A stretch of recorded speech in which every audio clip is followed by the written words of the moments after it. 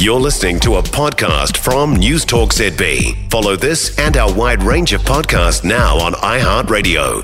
Now, the latest inflation data is going to be out tomorrow. Expectations are that it's going to remain pretty stubbornly high, somewhere between 6.9 and 7.2%. It is currently at 7.2%.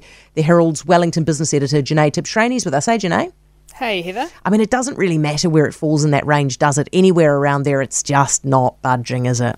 Well, that is exactly the thing. Whether it's 7.2 or 7, it's still, way above the Reserve Bank's 1 to 3% target. So the Reserve Bank actually in February forecast it coming in at 7.3%, which is a bit higher than what the economists are expecting.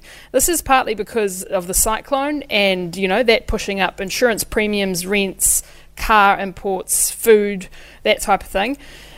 So some people might look at this and think, well, it's a bit better than the Reserve Bank expected, but at that level, as you say, 7.3, 7.2, 7, same difference. Yeah, same.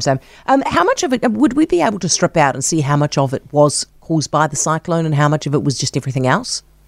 I think that's probably quite difficult, but we will see things like food, affected by the cyclone, insurance premiums, as I said before. The thing that economists and the Reserve Bank will be looking at is how much of it is domestically driven and how much is imported. This is the big debate that gets quite political as well, because the opposition always points to the domestically driven side of things.